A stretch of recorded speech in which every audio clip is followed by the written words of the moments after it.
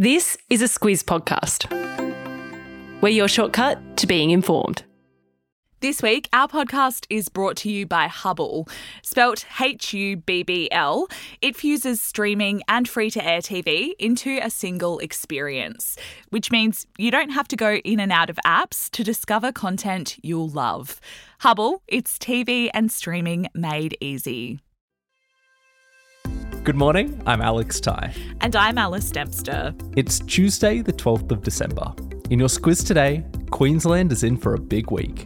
The Daylesford driver is criminally charged, an offer to buy Chemist Warehouse, and ChatGPT fails the doctor test. This is your Squiz today. Alice, we're gearing up for a Queensland heavy week. Our big story yesterday was the resignation of the Premier Anastasia Palaszczuk, and the race is now well and truly on to replace her. But at the same time, a tropical cyclone is bearing down on North Queensland. So let's start with the cyclone. Yeah, so we mentioned the early warnings about Tropical Cyclone Jasper last week. It's predicted to make landfall tomorrow, somewhere in the vicinity of Cairns. But the Bureau of Meteorology says that the effects of the storm will be felt from today. And that includes things like intense winds right up and down the coast, along with potential flash flooding near Cairns.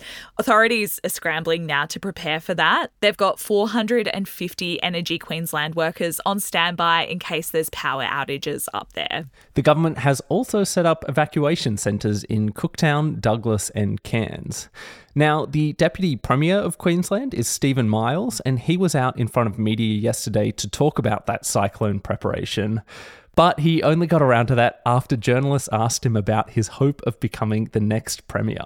Yeah, Miles deflected that question. He said his current focus is absolutely 100% on the safety of Queenslanders. But pretty soon he is going to have to focus on the premiership, especially after a challenger emerged yesterday. Shannon Fentiman officially announced that she'll be running for the top job against Miles, and she said that we need a government with fresh ideas and energy. That contested ballot could set up an extended leadership contest in Queensland now, because under the rules of the Labor Party in Queensland, a contested leadership means that MPs, Labor Party members and unions all get to vote, and each group has equal weight in the final decision. Miles was endorsed by the outgoing Premier, Anastasia Palaszczuk, as she resigned. But Alice, it seems like we're just going to have to wait and see what happens.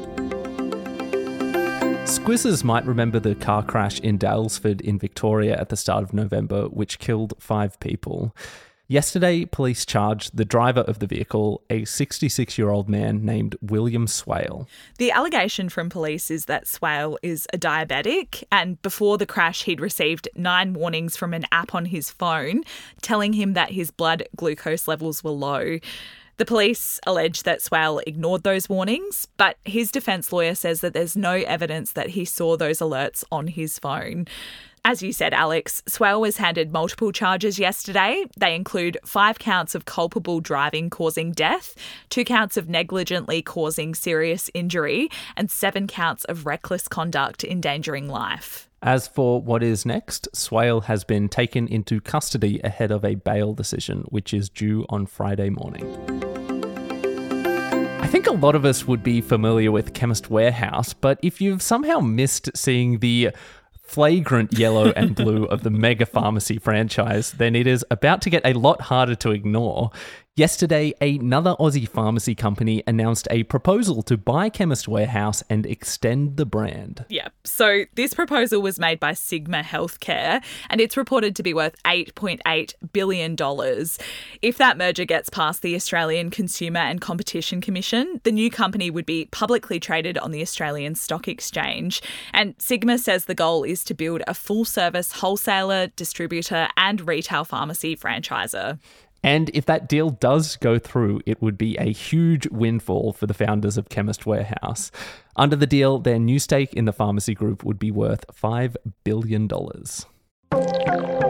We talk a lot about cybercrime and hacking because almost every day there seems to be some breaking news about another big data breach. But NordVPN can help protect you online. kind of like a cyber bodyguard. It protects your personal and sensitive data while you're online to stop it from falling into the wrong hands. That way, you don't have to worry about keeping your identity and private data safe every time you log on. And even if you make a mistake and click on a dodgy link or open a suspicious email, NordVPN's threat protection will kick in and delete it before it makes a mess of your computer. To find out more and get a great discount, visit nordvpn.com/squiz today. Daisy Pearce is one of the greatest and best known former players in the AFLW League, and now she's set to take on a new role off the field, Alice, as the head coach of the women's West Coast Eagles team. Yeah, that's right. So Pearce only retired from the game as a player in January this year after she led her Melbourne team to their first ever premiership. Pretty soon after that, she was snapped up by the Geelong men's side as an assistant coach. And now, as the head coach for West Coast, Pearce will become one of just 3 women in top coaching positions for the AFLW. So another impressive feather to add to her cap. Not too shabby. But Alice, that is not the only footy news from yesterday. A coroner in Victoria who was looking into the death of former Richmond player Shane Tuck recommended that the AFL limit the amount of contact that players are exposed to in training. Now, that is related to a number of footballers being diagnosed with chronic traumatic encephalopathy, which is commonly known as CTE. The coroner found Tuck did have the condition when he died.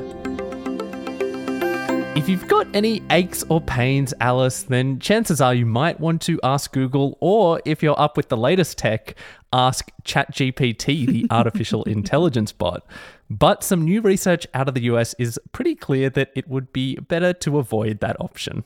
Alex, I am very guilty of using Dr. Google a time or two, but I haven't progressed onto ChatGPT yet, and it probably sounds like I shouldn't.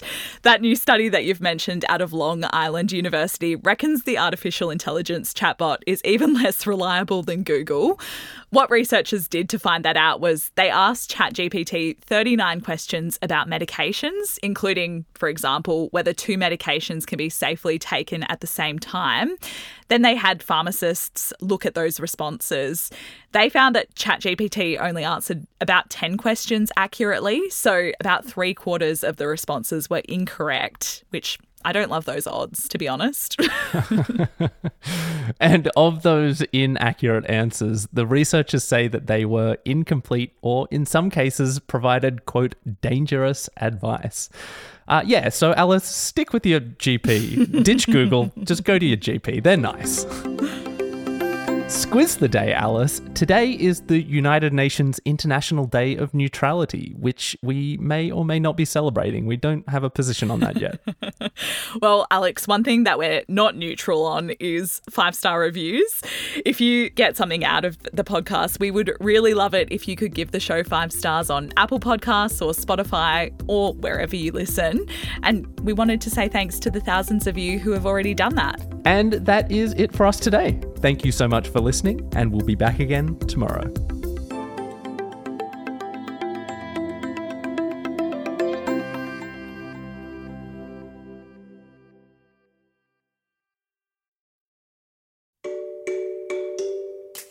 Hi there, it's Bryce from Squiz Kids, the daily news podcast for small people.